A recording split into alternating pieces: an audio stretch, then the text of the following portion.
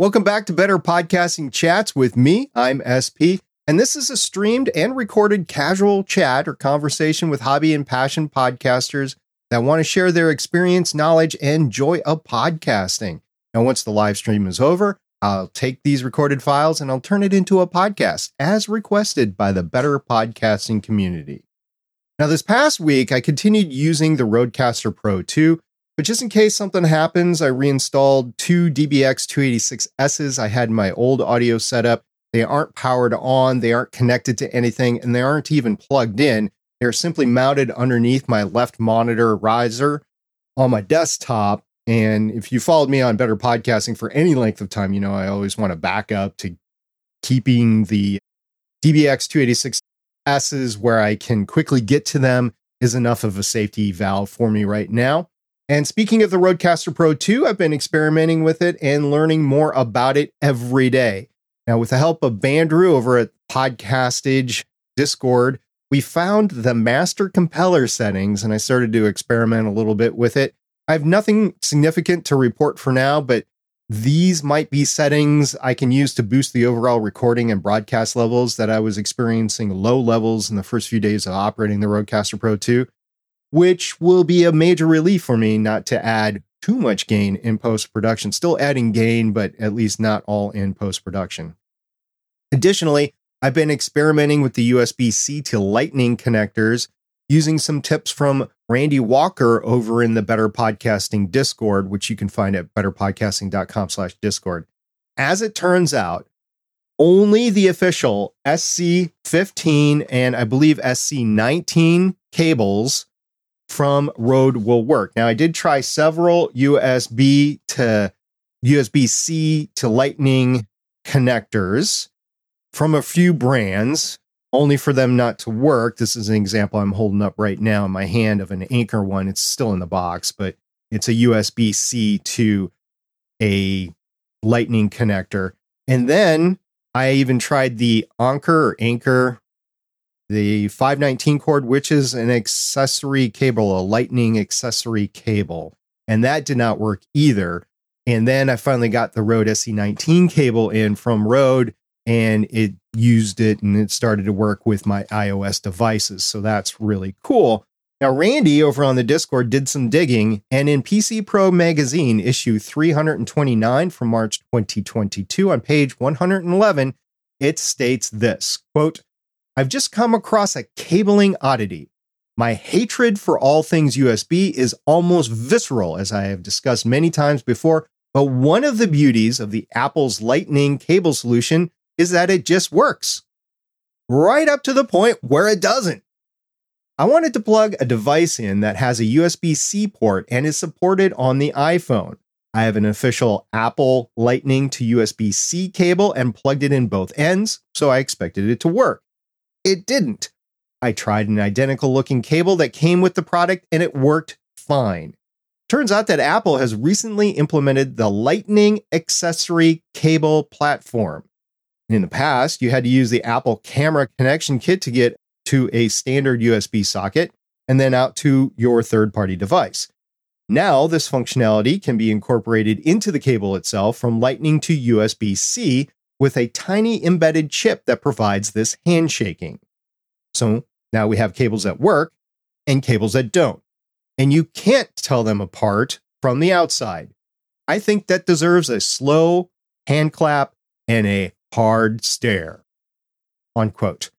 Now, unfortunately, this means that not only does the Rodecaster Pro 2 require their special USB-C to Lightning cable, but other devices intended to work today, say like a USB microphone into an iOS device, might require a specific cable as well in the future.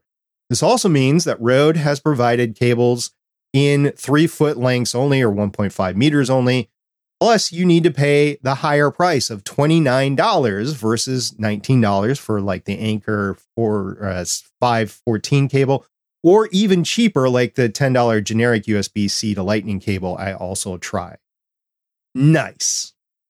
We'll see how many more devices this Lightning accessory platform will affect us podcasters in the future.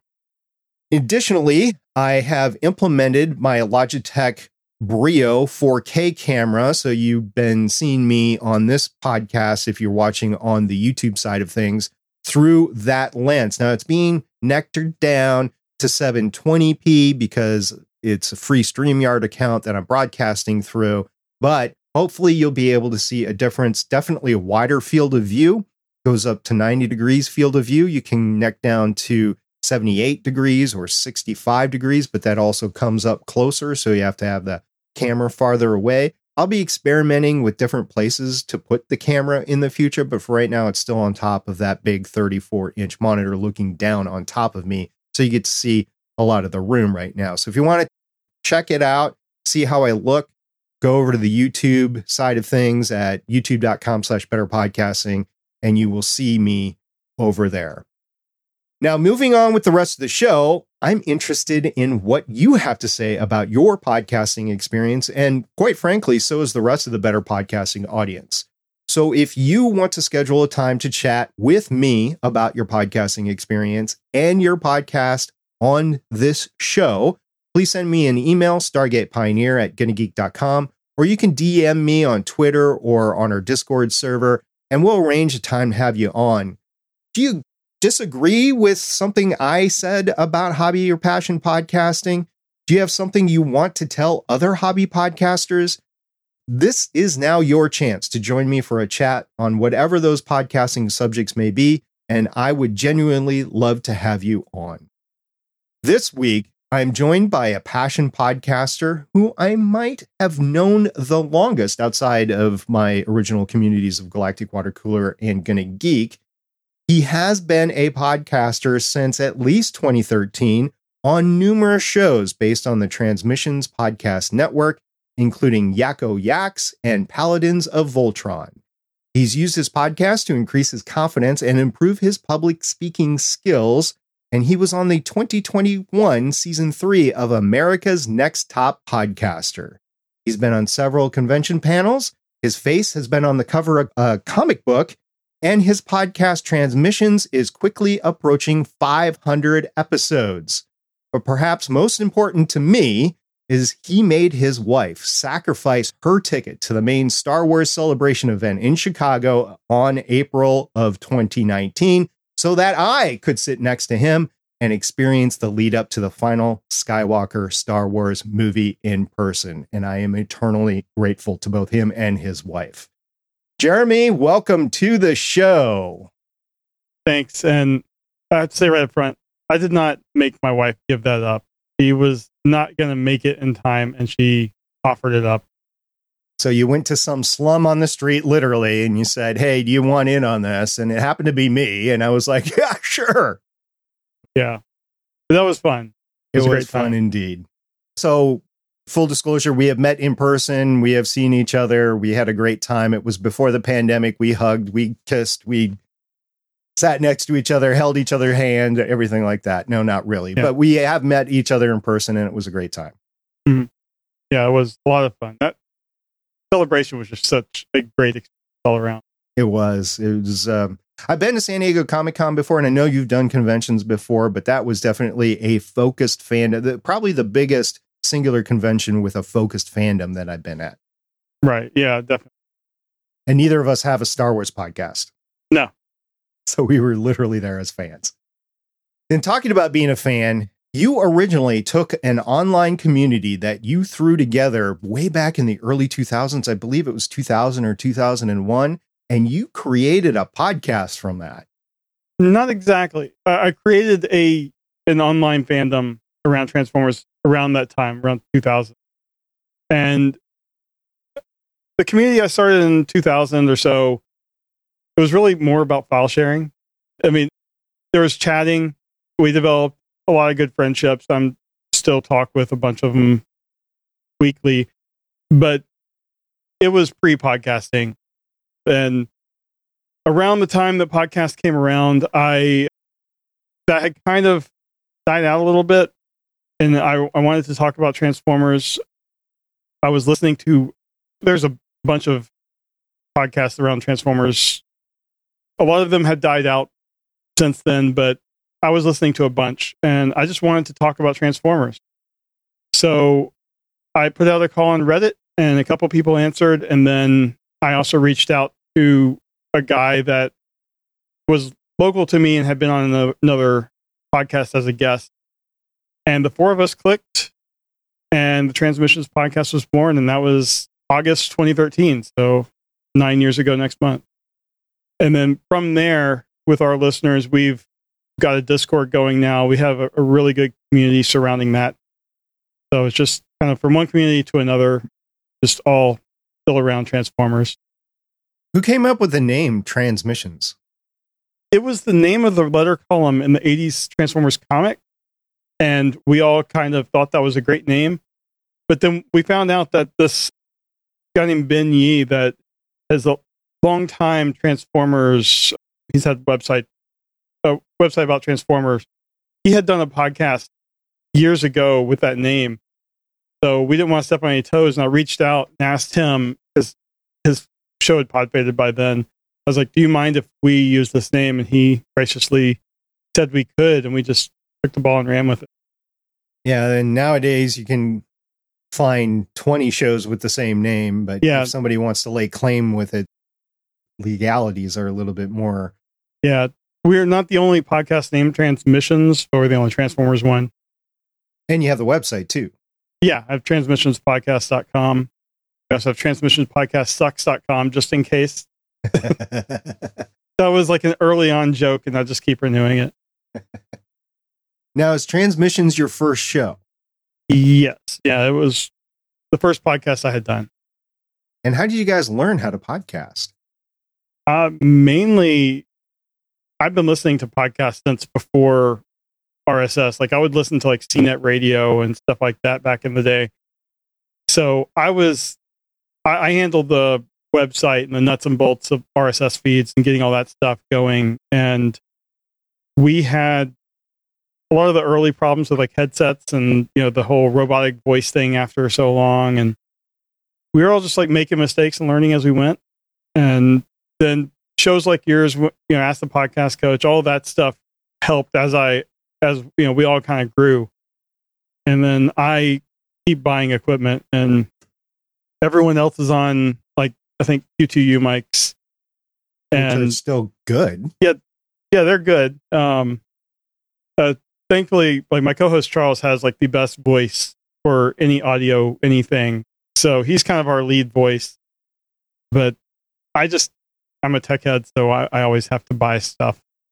That's why I'm on this RE320 and yeah. So on your Yakko Yaks podcast, you did a year in review gear episode at the end of 2020, I believe. Yeah, I haven't done a podcast on that feed in a while, but yeah. And you talked about getting your microphone for $38. Yeah, this RE320, nice $38 microphone. Amazon gift cards and Amazon points. Oh. And all of that. And I ended up getting, this is like $400 microphone, roughly. Something like that, at least in the $300 range. I think $299 it was going for a while. That might have been it. So I just had enough where I only had to pay $38. Okay. Helps with the wife acceptance factor. I think you dashed a lot of hopes. Although I just did the same thing for Father's Day. I had a bunch, and I had accumulated some gift cards to Amazon over the course of the last year, and I put them all into this new 34-inch monitor I have in front of me. Wow, what a game changer. I'm glad. Best investment I made in podcasting. And that's saying something, because I made some good investments. Yeah, I'm lucky enough to work from home, and I get to use all my work equipment. I think it's a 30-inch ultra wide that I have. But nice.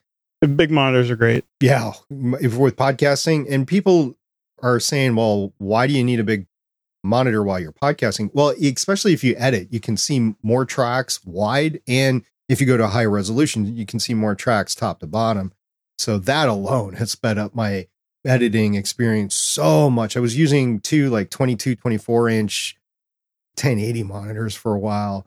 It's been amazing. And also, when I'm actively producing, I can put more on the screen as well. So I can see more of StreamYard. I can see more of the show notes. I can see more of whatever I'm looking at as reference material. Also, I will have to say, that it acts as a great, big, huge radiator, especially if you don't have things in dark mode, because it's just this constant white light that's coming at my face and it's almost washing me out. So I got to experiment, maybe turn the brightness down a little bit or something. Yeah, I'm sure in the winter, though, it'll be nice.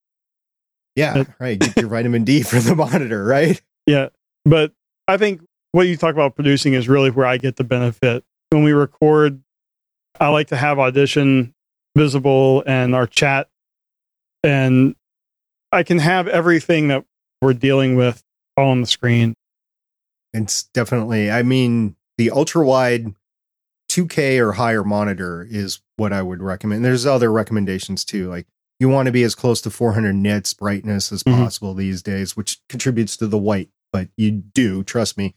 And you want a refresh rate that's, I would say, higher than 120. Mine's a 144, something like that. It drives up the price, but it is a added benefit. And especially if you're doing video, you want the higher refresh rates. So I've got a question for you talking about video. You've got that great set behind you. That's all your Transformer stuff and everything. That's quite the collection. It's probably a third of my collection.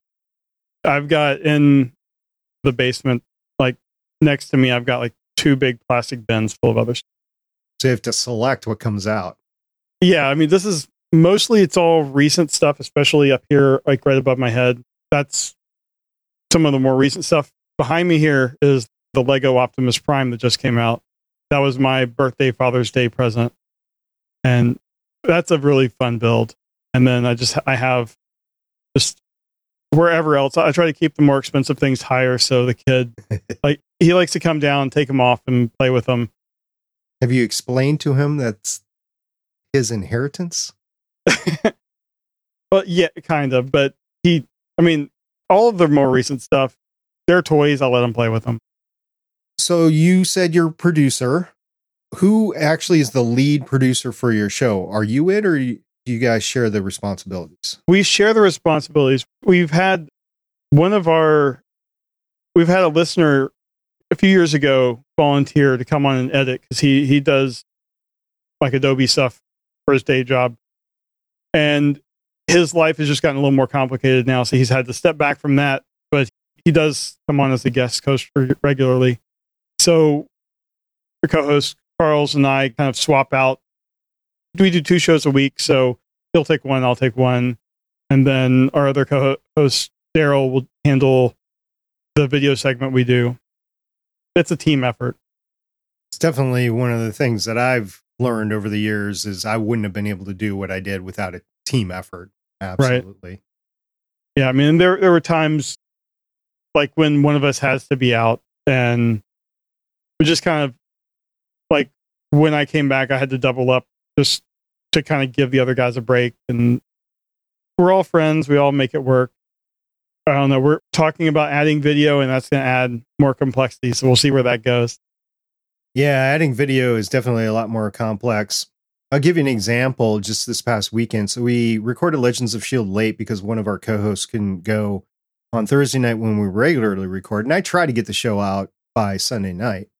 And we record at 11 o'clock on Saturday morning. I've already lost 2 days basically of editing because I start doing the files, start rendering the audio at least right when we stop recording on Thursday. That spills into Friday. I start looking at the bonus audio in the stuff that's in the front and at the end. Mm-hmm. And hopefully I get that all done on Friday. And then Saturday morning, I start hitting the raw cut of the actual show on Saturday morning. I don't know if I said Friday morning or Saturday morning there. So Saturday morning is when I start actually getting the editing in. And we didn't even record until 11 o'clock. So I'm like, okay, how long is this going to take me? I did other things. I was cleaning, I was doing chores throughout the house, and I took a couple of rest breaks. But I was going until from when we recorded until we published the episode at 7 o'clock Sunday night. So basically over a full day of editing. And that's for the video show and for the audio show of 2 different passes. Because there's some things you can't take out in video. So I make sure I take them out in the audio. Yeah. That's how much more complex it gets, is an hour or a day and a half versus maybe just a few hours with audio. Yeah. So I think I'm going to try to get the guys to do a couple of test shows where we do the show as normal, but we're recording the video just so we can have the files to edit, just to see how much work we're going to have to put into it. That's a great thing. Just like starting out your podcast from the very beginning. You just record some audio, see where things going, record 1 to 3 shows, make sure you know what you're in for before you actually publish an episode. Yeah, we actually only did one, like we did one episode 0, and then the next time we recorded, that was the one we put out. Episode 0 was big back then in the early 2010s and mid 2010s. So yeah, it still is, I think. Just to make sure the feed is pumping, you get some sort of commercial out there or something like that, trailer. Yeah. Yeah, I mean, our full recorded episode 0, no one else has heard. Eventually we'll pull it out, kind of clean it up a little bit. Put it on your Discord as a special tier. Yeah. Or Patreon. Because you have a Patreon too, right? Right, yeah. We call people who subscribe on there, we call them our Donatreons. So that gives us the flexibility if we move to another platform, keep calling them the same thing. And we have a couple people that have donated on PayPal for years. So how do you split that money? Because some of your hosts live in Canada. So how does that work? We basically just let it go into one pot, and then we use it for things like if we need equipment, or we just got back from a convention this last week, and it covers a lot of our expenses for the convention. So it's not like we're paid from the show. It goes into a big pot that goes for improving the show. Is the pot kept in US dollars or Canadian dollars? US. Okay. We're not crazy. By the way, that trip was pretty cool. You got yourself a picture outside of an active Toys R Us. I know. Yeah, they still have Toys R Us's up there. It's crazy. We went in. It was just like they're supposed to be down here. And that was a great trip. Though after so long, just seeing everybody again in person, it was fun. It was a little intimidating or uncomfortable feeling for me the first time, just kind of being in a room with so many people. But by the end of the weekend, it was just back like it had been in the before times. I went to Podcast Movement in 2021 in Nashville. I wore a mask in most settings, and I was a bit surprised that not everybody, and this was back when like masking was still really big, and I was surprised at how many people just, was ripping them off and whatever, and made me feel uncomfortable from the aspect that I had vulnerable people back at home. So I didn't want to come home and get sick. As it turns out, I had terrible allergies when I came back home, and I ended up wearing a mask. And it was the weekend my daughter was having her bridal shower. We had people coming from out of town, and I wore a mask around them. I was like, I'm not going to expose you guys to anything. That might be it. I got tested. And this is back before you could get at home testing. So I went to a testing location that I actually had to pay like $100 for to get a rapid test, and came back in like 8 hours. And that was rapid back then. And it was negative. So everybody took the mask off, and I hugged, like my mom was there, my sister, and I hugged them and whatever.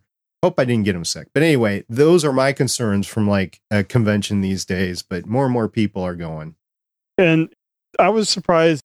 There was a good number of people wearing masks. It was definitely not half, but it was a pretty good number, especially indoors. I felt pretty comfortable there, especially just also keeping your distance. I mean, I was paying attention to the Podfest convention that occurred, I want to say about a month. It was probably about 2 months ago. And just about everybody that came back that I knew of were like, I'm COVID positive. Yeah, that was my big fear, because my wife is just recovering from some medical stuff, and I did not want to bring anything back. Yeah. I'm glad you're okay, and so is she. Yeah. You've been podcasting for over a decade. No, just 9 years next month. 9 years. Okay, so close to a decade. Yeah.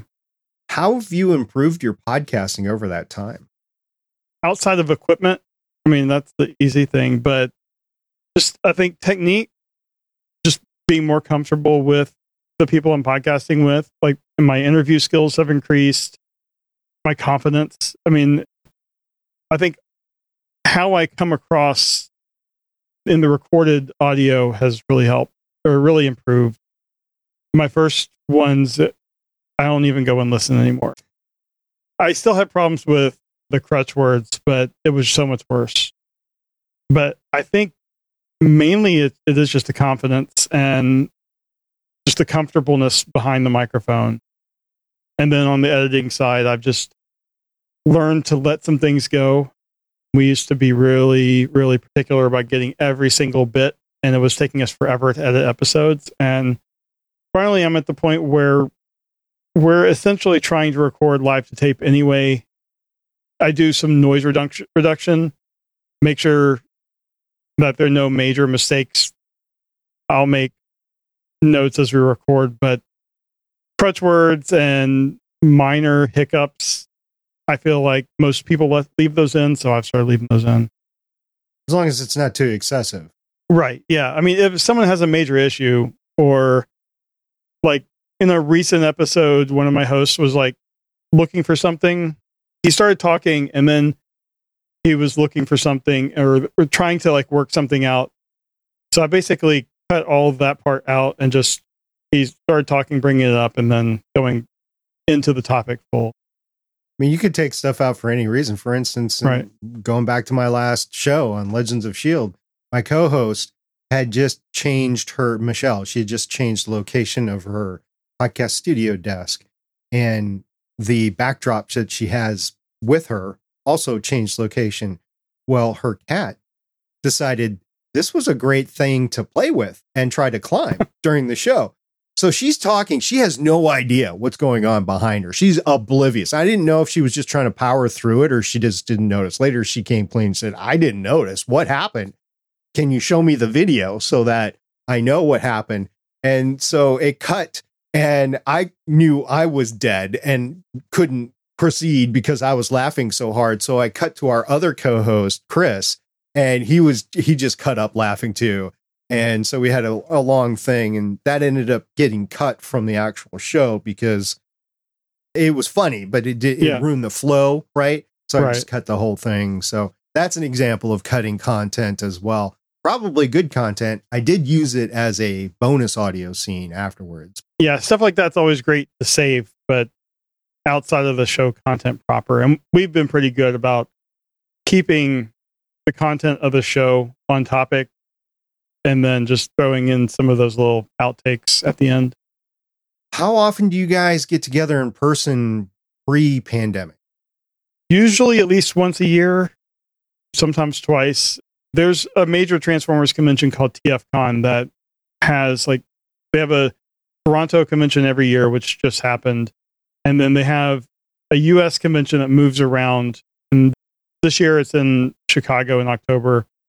And I usually go to that one because it's close. But we'll try to at least get to the Toronto one. But any chance we get, we do it. But it's not often. We have one co-host in Pittsburgh, one in Toronto, and then I'm in Madison, Wisconsin. And then we have some guest hosts that are also spread around all over the continent. Because you got together about once a year from 2014 through 2019, I'm guessing. Yeah. How important was that to solidify your podcast, your camaraderie, your rapport on the microphone? Do you think that increased everything by getting together in person? Yeah, I mean, it definitely helped. I mean, we kind of clicked personality-wise from the start, but just it helped our friendship, and putting the actual person in the same room, it just, you can't really quantify how important that is just to building the relationship and the flow. Getting to do recordings together in the same room was amazing. And then we've done several panels, and I just think it just helps build the friendship beyond the podcast. It's been great. You were talking before about your first podcast and not wanting to go back and listen to it. I don't want to go back and listen to my first I have a couple of times. I think I'm done with going back and revisiting that terror for me. So it was New Year's Eve 2010, and it was in the room with the other 4 hosts that were there. So there's 5 of us in the room. It was pretty crammed. It was just a small room, about the size of my room right here, but there were 5 of us and all the audio equipment, desks, big monitors, that sort of thing in there. And we were just ripping off each other, or before we were just in casual conversation before we started. But when we sat down, I'm like, okay, well, how's this going to work? Because they're really energetic on the mic. As soon as he hit record, the producer hit record, they turned on mic personalities, which was their personalities, but they knew they had to bring it from the get-go on the microphone. So I was like hit like a deer in the headlights of all this energy. And I was like, yeah, great to be here. Yeah, this is fun.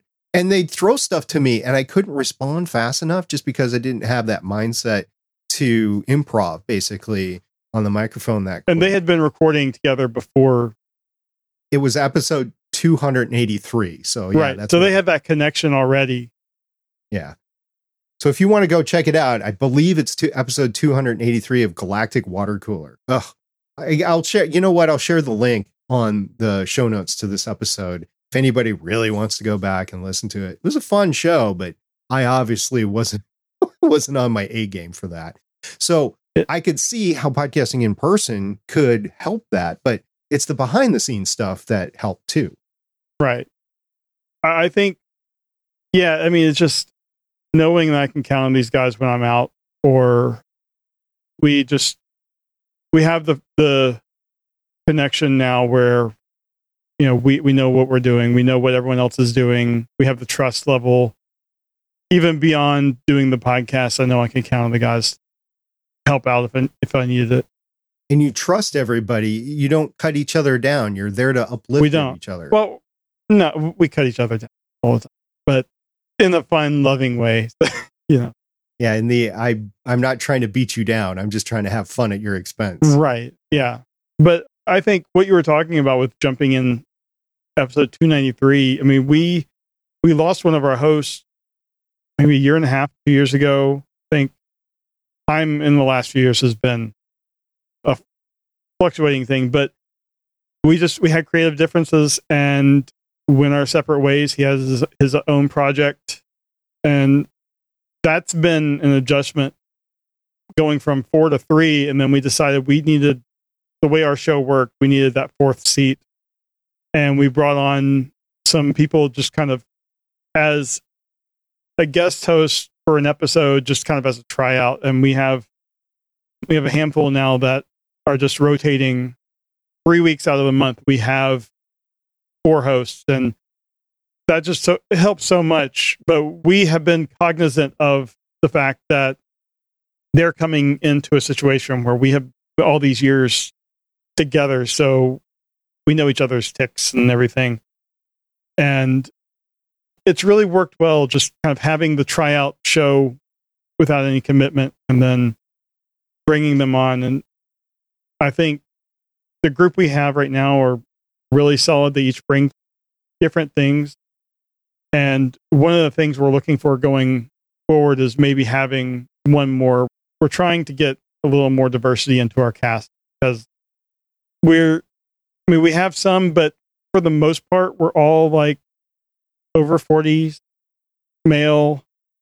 And so like one of our guest hosts is a female, and I don't know her age, and I'm not going to ask her age, but I mean, she's younger than us, but she's been a great addition. But we want more, especially because Transformers has been going on since 84. So there's so much content now that doesn't really interest us as much, but say someone that got into the fandom with the live action movies, we want to have that diversity of opinions as well. Someone that can call us on our hatred of the Michael Bay movies. Well, I think Bumblebee on its own, the movie Bumblebee, probably brought more to the fandom than any other single on-screen Transformer property since 84. Yeah, Bumblebee was excellent. Yeah. So it's great that you're able to capitalize on it. I'm always constantly trying to search for more diversity on Legends of S.H.I.E.L.D. as well. Unfortunately, we lost Haley because she had other commitments at the time. She was our youngest on the show, and I would love to find somebody's young. I did find people that are younger than me, but I'm older than dirt, so that's not very hard. But it is a problem. Also, diversity in gender, diversity in racial background. When we did our episodes on Shang-Chi and on everything else, we've tried to bring in people that can speak to that diversity. The cultural aspect. Yeah, because there's just some stuff that we just don't get being whatever we are. And I, for one, love diversity of thought. And you get diversity of thought by bringing in diversity completely. And if I could capitalize on that more, I sure wish I by the way, if you're watching this and if you're a fan of Marvel and you feel like you'd be a great fit for Legends of S.H.I.E.L.D., we'll come have you on for an episode or two and try you out, just like Jeremy said. Yeah, I mean, it's great. And even though we're like unsuccessful right now in trying to get some of those, we're always cognizant of that fact. And we've had lots of feedback calling us out on things where we've made mistakes, and we're always trying to keep that in mind and just be on the lookout for other viewpoints, other opinions. Looking back to yourself in 2013, if there was one thing you could do to tell yourself to make it easier when you started, what would that one thing be? Don't buy that Blue Yeti. It was so big back then. Just get yourself a Blue Yeti. It was. And the problem is the room I was in at the time was just not set up for a mic that picked up everything. And if I had gone with a dynamic mic from the start, that would have saved so much of my struggles in trying to figure out the noise reduction and all that stuff. So there's two reasons I think the Blue Yeti was so prevalent back in the early 2010s. First of all, it was USB, so you didn't need any professional audio gear. You didn't need to figure out a way to connect a mixer into a computer to record or anything like that, because we didn't have Zoom H6s at the time. I think a Zoom H4 when you started in 2013 was probably about the pinnacle of what a hobbyist could attain to. I know Tascam or Tascam, and DR40, I believe it was. So there were some things, but it wasn't like the Tascam Mixcast 4, Rodecaster Pro 2, or Zoom P8 that we have today. So the USB connection was big. Here's the other thing, and it gets to a gripe I have with the industry, and it's that there were so many people that were promoting it because of affiliate links or kickbacks that it became just a major talking point to those that were talking advice in the space at the time, because they were legitimately trying to make money, but they were promoting something that ultimately was making a poorer product. So my gripe is be careful who you're getting advice to from gear and services and like that, because they might just be trying to get you to click on that affiliate link. Right. Yeah. And it looks really nice. So that was also a big driver, I'm sure. But it's a good microphone in the right environment. It's just the right environment is not your typical home podcaster. The right environment is a treated room somewhere, an audio treated room somewhere. Yeah. So, I mean, I've heard some great podcasts done with that mic. And when I find out what they're using, it surprises me. But they are people that have they're like in a closet or just somewhere that's really sound treated. So beyond the Electro Voice RE320, what other gear do you use to capture your podcast? I have an old Behringer Xenix X1204 mixer. It's not in the best shape, but it's what I got. And I have a DBX 286S. Those are my main pieces of gear. And then I go in, I have a headphone splitter just to kind of separate out my speakers from my headphones. And a couple, what are these? Oops. I can never remember the model. The UCA 202s. Oh, yeah. They're USB, and then they have RCA inputs and outputs. They're essentially USB audio devices.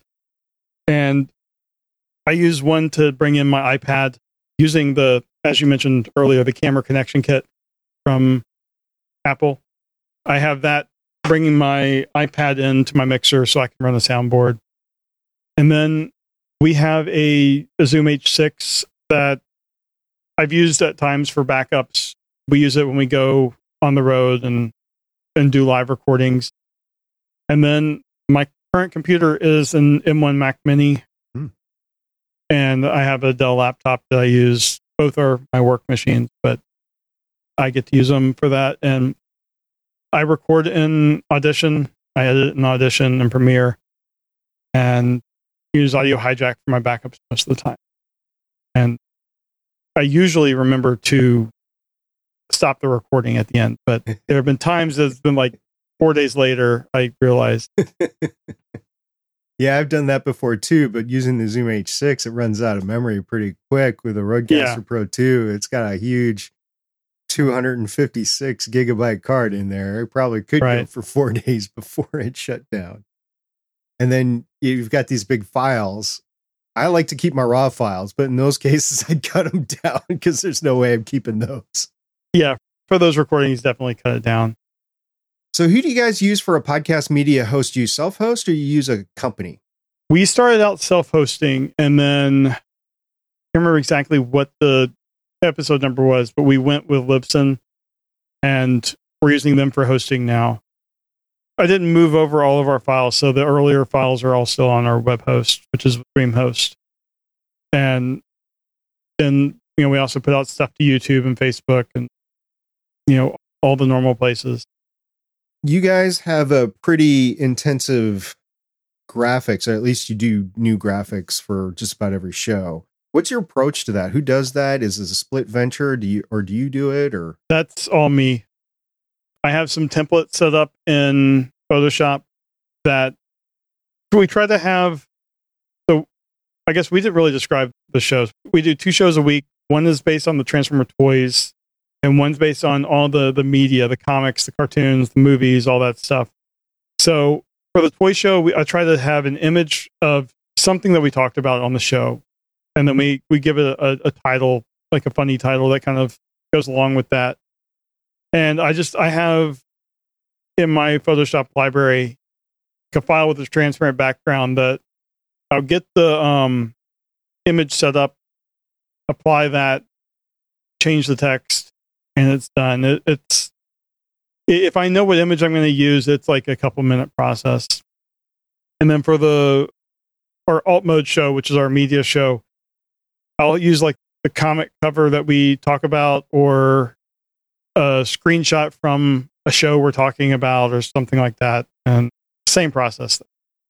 And I'm no graphics wizard, but it's something I dabble in. I enjoy messing with it. So I've come up with like different logos for our show that resemble the actual official Transformer logos. You can see on my shirt, this is a logo that resembles like the early 2000s Transformers logo that they did. Our current one, which is on my AirPod case here, resembles it's not the current logo, but it's the one they just stopped using. Did you have those made up, or is that like a decal that you threw on there? This is, I'll have to find the link and give it to you. It's like Piecify or something like that. It's a one-off. I just uploaded my graphics. Okay. And then on the background, we have our non-infringing bad guy logo. It actually spells out bad guy, but looks like the Decepticon logo. That's awesome. Yeah. And talking about art, I mentioned it at the beginning of the show. Your face is on the cover of a comic book, the Transformers Till All Are One. Yeah, the first issue of that, we decided we would see what it would take to commission a cover. We commissioned that artwork, which is an homage to a 1980s Transformer book, and then we got to put our logo on the front. And I don't know if we made our money back or not, but it was fun.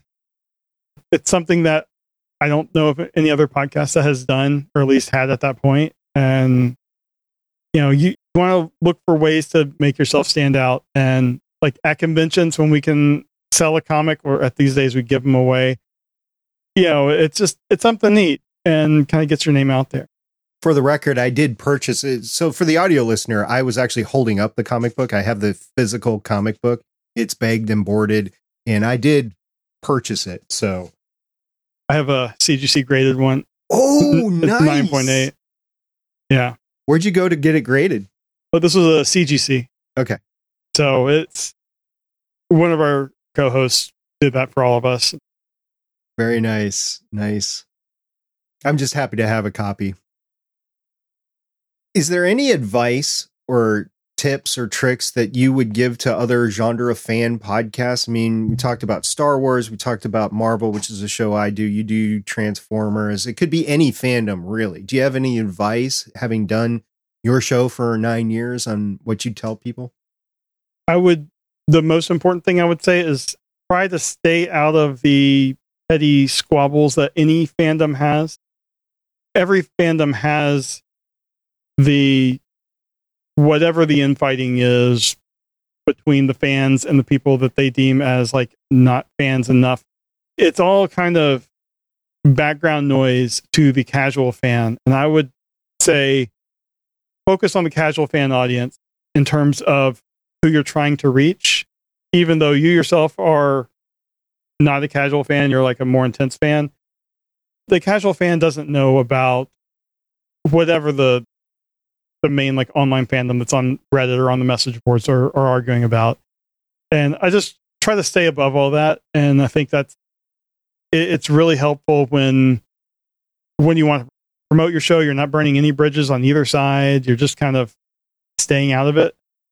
And then also, I would just recommend reach out to the people that are creating the media in your fandom on Twitter, on Facebook, wherever you are and wherever they are. Shoot your shot, ask for interviews.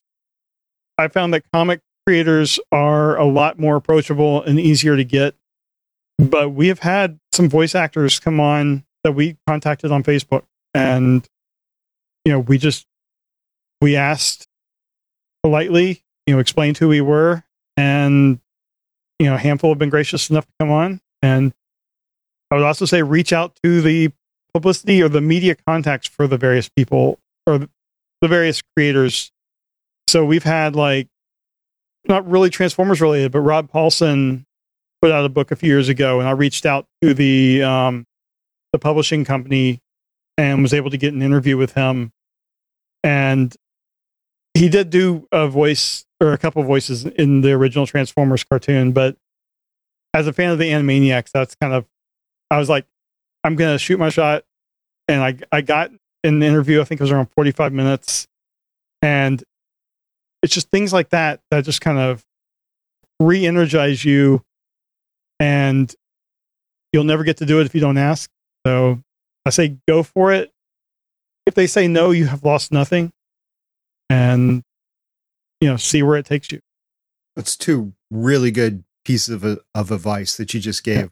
One was don't get involved in any controversy. It's a little bit more difficult with some bigger fandoms than you might want to think. But at the same time, you don't want to poo-poo what somebody thinks is like their part of the fandom. Right. I'll give you a little example. There are those of us out there, and I know it's hard to believe, that actually like Jar Jar from Star Wars, right?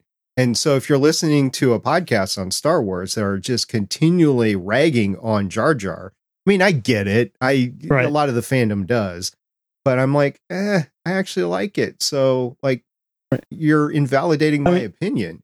So that's an extreme example, by the way, because Jar Jar is almost universally hated. I get it. But well, I mean, as someone with an 8-year-old kid now, I have to appreciate Jar Jar for reaching the audience that he was intended for. And that's a lot of the Star Wars stuff now anyway. Yeah. I mean, as you get older, and I am our AARP age, Star Wars is not meant for me anymore. So I have to remember that when I'm watching it. That said, the current crop of Star Wars creators does a pretty good job at it. And as podcasters, that would be up to us to make sure that we're critical, but within reason. Like, we're not demeaning anybody's enjoyment of the property. Yeah. And also, you'd be surprised at how many creators listen to the shows too. So when you are criticizing, don't just constantly bash. Like, personally, I try to find something good to say about everything. Even if I'm overall unhappy with whatever I'm reviewing, I want to at least have good things to say. Like the Transformers series that just ended, I wasn't a huge fan of the pacing of it, but I thought there were a lot of really good ideas. The art on the whole was really great. I always try to have a balance in my review where the audience knows my overall opinion, but I'm not bashing the creators because they didn't set out to put out a bad product, and someone out there has to like it. There are people that like the Michael Bay movies. I'm just not one of them. Yeah. So we don't talk about the Michael Bay movies a lot anymore. We just figure we've said our piece. There's another live action movie coming out next year, and we'll get our shot again to hope that it's a good one. I'm no longer a DC podcaster, or a podcaster on the DC comics side of things. There's two important things about that. First of all, one of the creators did contact us back and forth. We were so grateful. We didn't bash the creators too hard on the show. We were critical, but we didn't bash them too hard. So we did get some behind the scenes communication back and forth, which was really neat. And then, so the other thing was Suicide Squad, the original Suicide, not the second one, but the first one with Will Smith. I just had an issue with the film and I went on and on and on about it. And then finally I was like, you know what? Some people actually enjoy this and I have just been bashing it. So I got to back it up and not bash it anymore. You'll alienate people that might otherwise want to listen to. Right. And I probably did alienate a few people, but I've learned, okay, not to do that. So that's great advice between those two things. Is there anything else that you'd, aside from hitting your own microphone, is there anything else? I just think that's probably the main thing, is just the criticism and stuff. You never know who is listening. Like, we actually had a creator retweet our show on Twitter, I think yesterday or today, he did some cover art that we talked about last week. And he was like, these guys talked about my art. They said some really nice things. And he just unsolicited, he retweeted our show. You never know who's listening. And you can criticize something without bashing. Most creators, they have thick enough skin where if you don't like something and you say it in a respectful way, they're fine with it. If you just say, this sucks, it was horrible, and just keep bashing it with nothing behind that, then you've pretty much burnt a bridge with that creator. Indeed. And some creators have thinner skin than others. So yeah, you just never know where that line is. Yeah. I mean, I had a creator get upset with me because I said a character that he drew, that the character's name was Firestar, and she had flaming hair, and I thought she resembled Firestorm. So I commented on that, and apparently I was on his bad list for a little while because of that comment. I'm like, I'm a DC guy. I see a character with flaming hair that's red and orange and stuff. I think Firestorm. I mean, yeah, the comparisons are inevitable. Yeah. So moving on to the industry as a whole, since you've been around for 9 years and you paid attention to the industry, I know you're in a lot of the same groups I am that talk about podcasting. Do you have any industry gripes? Anything that you wish the industry would do better for hobby podcasters? I think that more like the new entrants are always trying to go after the big fish, and it's just pushing those of us that are hobby podcasters more and more to the edge. I'm not saying we should be catered to, but when was the last time you saw, like, in the Apple Podcast Store, truly independent podcasters being promoted? It's just, I feel like it's become a lot more, the mainstream media is kind of taken over, which I feel like it's inevitable, but it also is just frustrating. Take some of the specialness out of what made podcasting. Right. But on the flip side, you also do have companies that do see the value of the fan media, I mean, beyond just podcasts, even like YouTube and stuff. And like that's something that Hasbro has really started doing over the last couple of years. Since conventions haven't been happening, like they used to bring fan media to like New York Comic Con to show off the latest Transformers. And they've been doing just the design team behind Transformers has been doing these Zoom calls with fan media. And that's been great.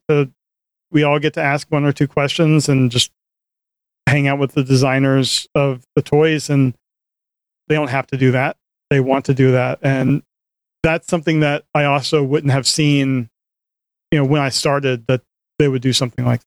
So a little bit of bad and a little bit of good. Is there anything else you want to speak up on?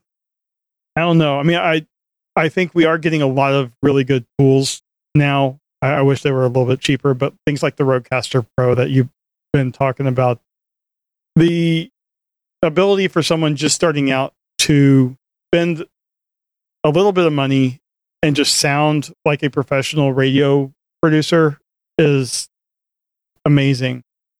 When I started out with just a crappy USB headset, and I mean, you got the Samsung Q2U, you've got the PodTrack P4, which can be paired up with the Zoom microphone, ZDM1 microphone, or the Pod mic microphone, or anything else. Shure has the MV7 and MV7X if you want to do that via USB and get a truly, I would say, studio sound. I mean, it's all fabricated in the audio card in the microphone, but you can do that for a couple $100 and get going, versus with what I just got rid of was well over $1,000 worth of stuff. And you said the tools are very expensive. The Rodecaster Pro 2 is $700, but you get it and you don't have to get everything else that I had. You don't need a DBX 286S or 4 of them. You don't need a separate audio interface or a mixer to do a mix minus. You don't need a separate recorder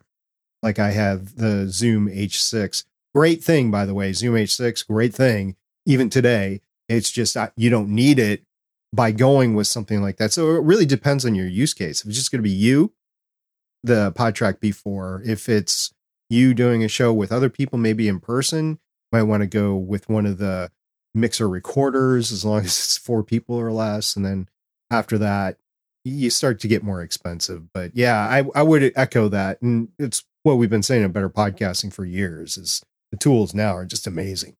Yeah, it's so much easier for someone just to start out, and it's easier for them to even get the files hosted and out there. So many of the services now, just like you upload to Libsyn and you can add yourself to how many services just by, clicking.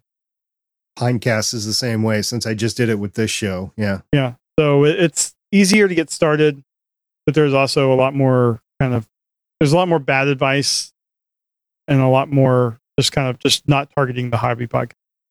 All right. What are some of the favorite moments, or at least one favorite moment from your show, the TransMissions podcast? That's really tough because 9 years, 495 plus episodes. I would say probably, it's really hard. Doesn't have to be the top one. Just give me it's something. Not. Okay. So we have a recurring guest on that. He's a colorist in the comics. He lives in the UK, so we don't get to have him on as much as we want because of time difference, but he's hilarious. And whenever he's on, it's basically just nonstop laughing. A great guy. And he does impressions of Gandalf and Orson Welles as Unicron and stuff. But it's just, his timing is great. He clicks with all of us. It's just a blast. So anytime John Paul Beauvais is on, it's just, it's a party. And I don't know if most of the listeners like it or not, but we have fun. Sometimes that's all that you need, is you need to have fun. Yeah. One day we're going to be at the same convention, whether he's over here or we go over to the UK, but it's tough both ways, but hopefully one day we'll see him at the convention. As we record this show, you have 494 episodes out of the TransMissions podcast. You're closing in on 500. Yeah. That's an amazing accomplishment. bring our listener through what you are thinking about in terms of planning to get to that 500. All right. And it's 300 of the alt mode show, because at episode 200, we split it out. So we feel like the show's working on the whole. We don't have a lot of complaints. We aren't getting any complaints from listeners, but we have pretty much been using the exact same structure since the first episode. We do welcome intro. We thank the supporters. Then we go on to talk about news, and we've each picked one or two news items to talk about. And then we just go, what do you think? What do you think? What do you think on each topic? And that's getting kind of old. And then we go into a segment we call Trips to the Store, where we do that as a video segment as well. And we show off the stuff we've gotten recently. And then we come back and we talk about like convention news, and then we do feedback. And that's so roughly that structure has been working.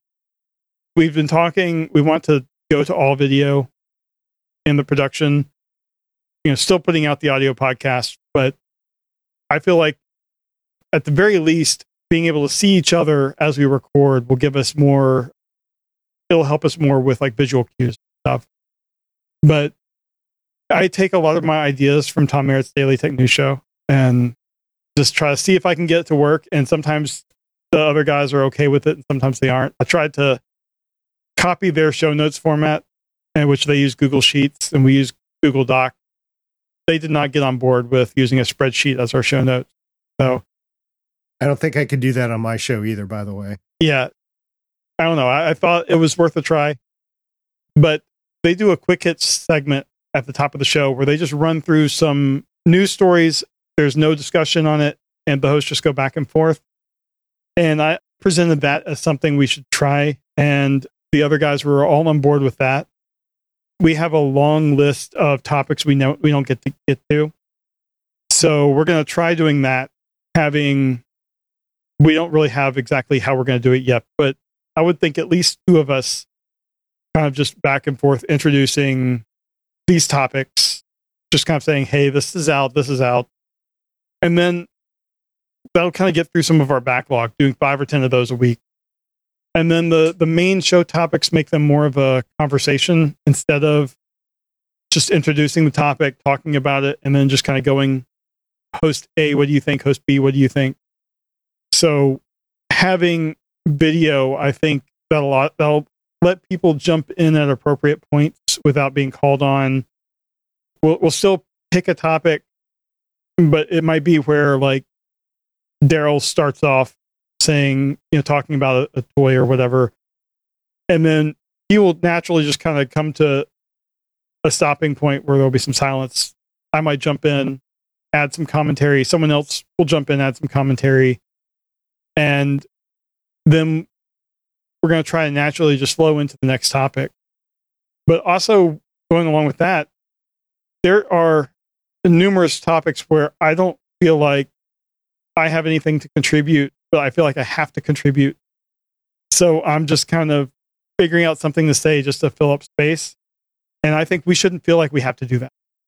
So if we have almost every show, we have 4 hosts. So I just want it to be known that we shouldn't feel like we have to say something about every single topic. Maybe make a note in the doc. Like if there's something I'm like completely not interested in, just make a note so the person reading it will know that I'm just not going to say anything during that topic. And I think that will make that part of the show flow a lot better, and we'll be able to get a lot more content out in the same amount of time. Little known fact, Steve and Chris and I have done that on the Gonna Geek show, where we say, I'm not going to have anything to say about this news item, so don't go to me because I don't have anything to say. Sometimes that reverses during the show, but at least we go in with the expectations that it's not that way. Over on Legends of S.H.I.E.L.D., if it doesn't look like any, I will cut to a group shot, and this is getting back to your video elements, and you can find those visual cues of whether somebody wants to talk or not, and then you just move on to the next thing. And that has helped out quite a bit on both those shows. Now, you mentioned Tom Merritt and DTNS. Yeah. And if Tom happens to see this, I want to say a few things. First of all, if you do try to emulate Tom, you're going to become the king of the segue. You guys, you four guys, are getting great at doing segues because that's what's needed for that type of show. Right. We do it on Legends of S.H.I.E.L.D. We do it on the Gonna Geek Show. And to a minor effect, Stephen and I try to do it on Better Podcasting, the main show, as well. And the other thing that I want to make sure Tom sees. So, Amos, if you happen to be watching this, mark this time code down. Make sure Tom sees this. You're going to have to pull the merit. And do you know what the merit is? I should know. Where like I just need to talk about this comic that you have, right? Yeah, that's right within arm's reach. So what he does, and he's admitted this, so this is the merit move, where he knows what's around his personal space within arm's reach. He'll work it into a conversation and he'll take it off the shelf or off his desk or whatever and say, yeah, we were just talking about this comic, and have the comic ready. Yes, that is the merit, but he has admitted that he only does that when he knows it's within arm's reach. So you have to have stuff that you know, and then he changes the stuff out every once in a while so that he can talk about new stuff. It also goes towards the planning of the show. You know, a well-planned show, you know what's coming up. You're thinking about it ahead of time. I will say that the DTNS format does not work for everything. Yeah. It's a certain type of show. It's a daily news show. So they are doing a lot of tech news, and there's a lot of it. So he's able to do those quick hits. Not everything is like that. Like space, I will give you an example. On the Gonna Geek Show with space news, there was time, not recently, but there was times a couple years ago where I had to stretch to find a item of space news to talk about on that show. Nowadays, there's whole podcasts that are... Now you have to figure out what you're going to leave out. Right. So it's completely different. And I have explored doing a space podcast, but we're just leaving that on the table for now. But yeah, it's definitely a certain type of podcast. It doesn't work for everything. Like if you're doing a movie review show on a particular topic, maybe that works for all of movie news or whatever. But I don't know. It just in the fandom genre, it's a hit or miss on whether that'll work. I think it'll work for you on the transmissions because there is news to talk about. Well, and doing it once a week helps. We're not breaking any news. We're just talking about whatever happened in the last couple of weeks. Another thing that we want to do is I suggested having a set time for each segment. So if we don't get to every topic we have planned and it's getting close to like for the news, dedicate 35 minutes to it. We're getting close to that 35 minute and we still have a topic left to go. We're just going to leave it for a future week and try to be more consistent about the actual timing of the show. We started to do that on Legends of S.H.I.E.L.D. I don't want to make this all about me. I'm agreeing with you. Yeah. Right. Where we do it differently. We started doing the news at the beginning of the show, but we realized everybody was coming to the show for the main topic, especially since it was current media. Mm-hmm. So Agents of S.H.I.E.L.D. was the show that we were covering at the time, and everybody wanted to hear about what was going on in Agents of S.H.I.E.L.D. So we talked about Agents of S.H.I.E.L.D. at the start. We switched that around. I forget which episode that was that we switched it around. And we talked about news at the end. That kind of helped us measure how long the conversation needed to be for the main topic. But there were weeks that went by that behind the scenes, I was like, nope, we have gone an hour and a half talking about this 45-minute episode. We are not going to do news this week. We'll talk about it next week. And yeah, that was fine with everybody. It's a little easier with the news on the tail end. Right. And we do that already now with some things. Like if we're getting really long, we try to have our shows be roughly an hour, but the toy show always goes long. So if we're getting done with trips to the store, we might just cut out convention news or feedback and push that to the next week because there's time. We're just trying to be more consistent about some of the earlier segments. I don't know, just try to be more respectful of the time that we have allotted. And then on our alt mode show about the media, the current publisher of the Transformers comics is IDW Publishing, and they are losing the license at the end of the year. So there's like uncertainty going forward after probably November, unless like as this weekend of San Diego Comic-Con. So maybe they announce something this weekend. I don't know. That would be my luck that we plan for this and then new publishers announced. But we're planning for a long drought of no new comics to review. And I was thinking there's not a lot of comic news, but there's going to be some cartoons starting up in the fall. We'll have media news. Maybe we just make alt mode just the news and have a short 15 to 20 minute podcast. And then we break out the reviews as standalone episodes when there is something to review. And that might be something we at least try. I don't know how it'll go, but the other guys are on board with trying that. So a lot of what you've been talking so far are format changes for your 500th. Is there anything special, any special planning leading up to the 500th episode? Well, leading up to it, or actually on the 500th? Yeah, on the 500th, we're going to try to do some special stuff. Okay. I'm not sure entirely what we're going to do. I've just been focused on, I want to do something after, like make these small tweaks to make the show better. We do have new theme music that we have commissioned from a friend of mine, and we might debut that with the episode 500. One thing with going with video, every video we put out, we get copyright claim for using the Transformers theme song. Have you successfully fought that at all? Some of them, it depends on which version of the theme song we use. If we use the version that Black Lab recorded, that one never gets any resolution, but some of the other ones we have.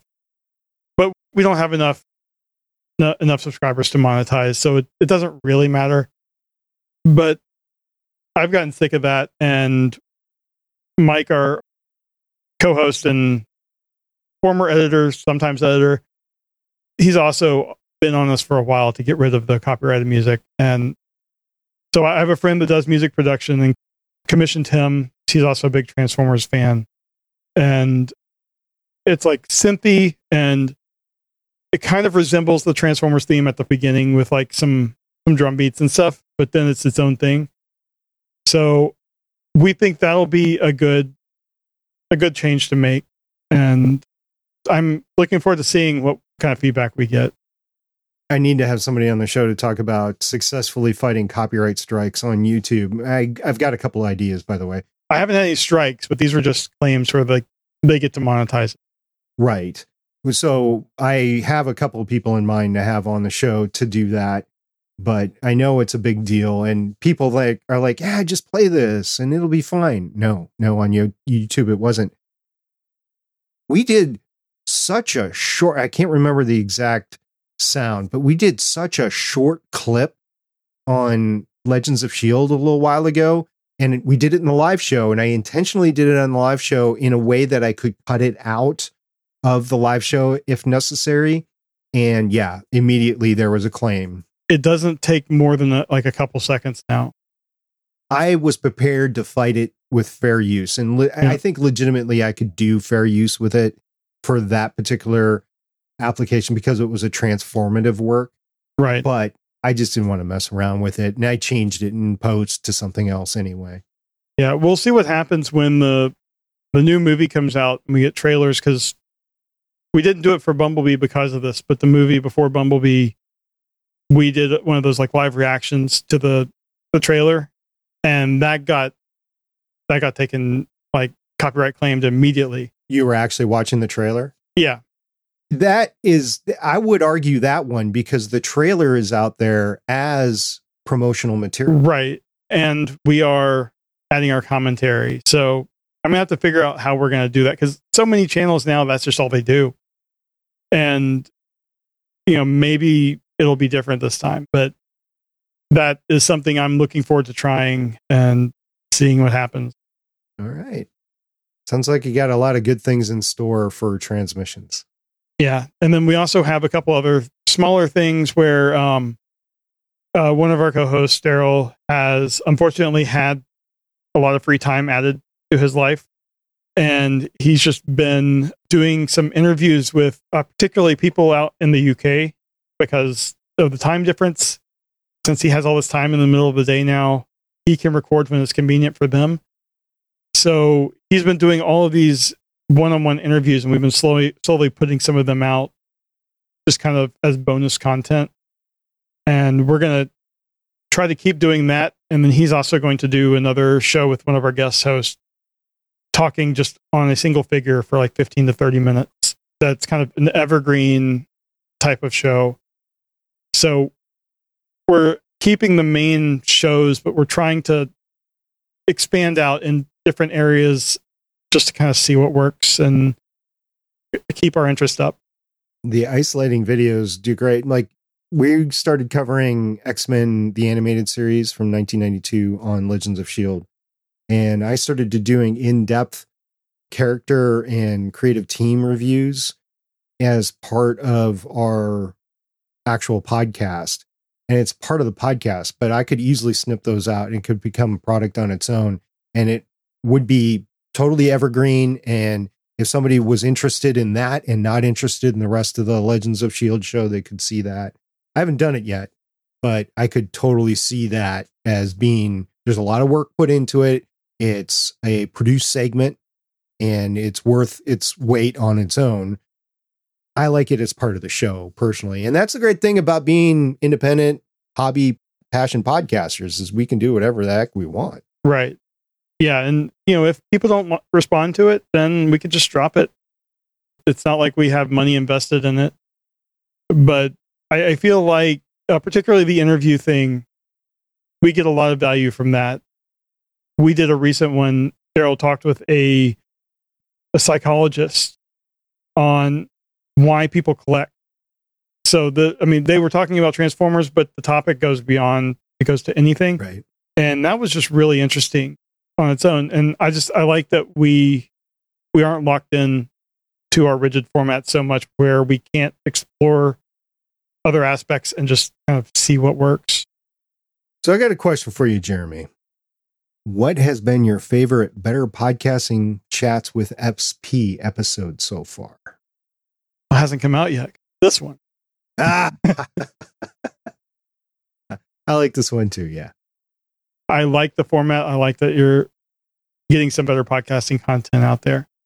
Yeah, as I say at the beginning of the show, this is interim content until the Better Podcasting main show comes back, because Stephen and I have decided to bring it back. It's just a question of when and what it's going to look like, because we'll probably, like you were just talking about changing formats, we'll probably change the format up a little bit, but it depends on what we want to do. And we haven't had that conversation yet. We both have some ideas, but we haven't had the conversation yet. And that's the hard thing. I mean, we meant, since we were all at TFCon last weekend, we meant to sit down at some point and talk about all this stuff, and we just never got a chance. We were all having fun doing other stuff, being around each other. So we talked about it before we recorded last night. But I think life is just, particularly I think Stephen has small children like I do, and that just complicates things in terms of timing. It does. So hopefully he gets the time and can, y'all can come back bigger and better podcastinger than ever. The old thing that was said that babies kill podcasts? Yeah. It's not babies that kill the podcasts. It's not even toddlers that kill podcasts. It's when they start getting to be elementary school age. Right. And start to be involved in a lot of activities and stuff like that can kill podcasts just because of available time. Yeah. Or when they start staying up late. Because babies will sleep all the time. That's fine. But especially summer break, my kid is blowing through his 7:30 bedtime. Oh, yeah. Cherish those moments, kid. Yeah. Because school's coming soon. The other thing you said you meant to get together at a convention. In my experience, this is just the audience for Better Podcasting here. In my experience, unless you've said beforehand, you've stated a time and a place and an agenda before you even get there, that we're all going to get together at this place at this time. We're going to talk about this. If you haven't done that, it's just not going to happen, because you're going to get caught in the rush of the moment, the flow of events, just catching up with each other, as you were saying, having fun. And it's one of the main reasons when I went to Podcast Movement last year that I intentionally didn't bring any recording equipment. I intentionally did not go with any agenda. I went with the flow for quite a bit. I was try to experience different things to get from my own standpoint of being a hobby podcaster, what is this conference going to bring for me? And I was able to bring some of that back for the Better Podcasting audience because we did a show on that, actually 2 shows on that, Better Podcasting Live and then a Better Podcasting main show. But the point there is, yes, you can, since you're all getting together at a location, you can do that, but it has to be planned out. Right. Although one more thing about conventions that I never really expected, I should have, but meeting listeners has been really cool. We just, like, over the years have met so many listeners that tell us how much they enjoy the show. And in my mind, I'm still doing it with an audience of like 1 or 2 people. And it's just actually finding out people listen to and enjoy your content is just, it's a weird feeling, but it's rewarding. And we had, during our panel we did this last weekend, we had a 14-year-old kind of ask a question and say that he loves our show and has been listening to us for a long time. We're like, you're 14. We've been doing the show for 9 years. I actually heard that question. That was really neat how you guys handled it. Yeah. I'm thinking we have the explicit tag because some of our people just have no filter with their language. So hopefully he wasn't listening on speakers. So anyway, yeah, it's fun. I mean, we've had times where, like, our co-host Charles is talking and he has the most distinctive voice, and someone turned around and was like, Charles? And it's a lot of fun. Anyway, you've done quite a bit. Congratulations on the network. Congratulations on the podcast being so prevalent over the past 9 years. Congratulations on your appearance on America's Next Top Podcast. We didn't get to talk a lot about that. Is there anything in specific you want to say? I learned a lot, even though I was probably one of the 4th or 5th person out, like, eliminated. I didn't get very far, but it was a big learning experience, and made a lot of good friends through that. So I would encourage, if you're interested in learning the craft, it's a crash course, and you get great people leading you along the way. The aforementioned Tom Merritt is one of the people involved that helps. And just go to americasnexttopodcaster.com for more information. I'm not sure. They just finished up a season, so I'm not sure when the next one is going to start, but listen to the past seasons and you'll learn stuff without even being on it. All right. Well, Jeremy, thank you very much for coming on, have a chat with me. I really enjoyed talking with you. We don't get to do this nearly enough, but where can the audience go ahead and find you if they want to tag you and congratulate you and thank you for coming on the show? The best place is Twitter. It's yakko.org, YAKK0DOTORG. And then my podcast is just transmissionspodcast.com, and you can find everything there. And from there, we have links out to everything else. All right. Well, thank you again for coming on the show, and hopefully we can have you on again after you reach that big 500. All right. Thanks for inviting me. This has been fun. You bet. And thank you for being with Jeremy and me this time. If you like content like this, please go ahead and subscribe to this YouTube channel. Please like the video. And if you're listening to this after the fact on the podcast feed, go ahead and follow this on whatever podcatcher app that you use. Stephen and I would greatly appreciate it. Now, next week, I plan to stream and chat with a co-host of mine who is a wizard at asking for guest appearances and interviews. It's Chris Osborne from the Play Comics podcast, and he really wants to talk about guest scheduling.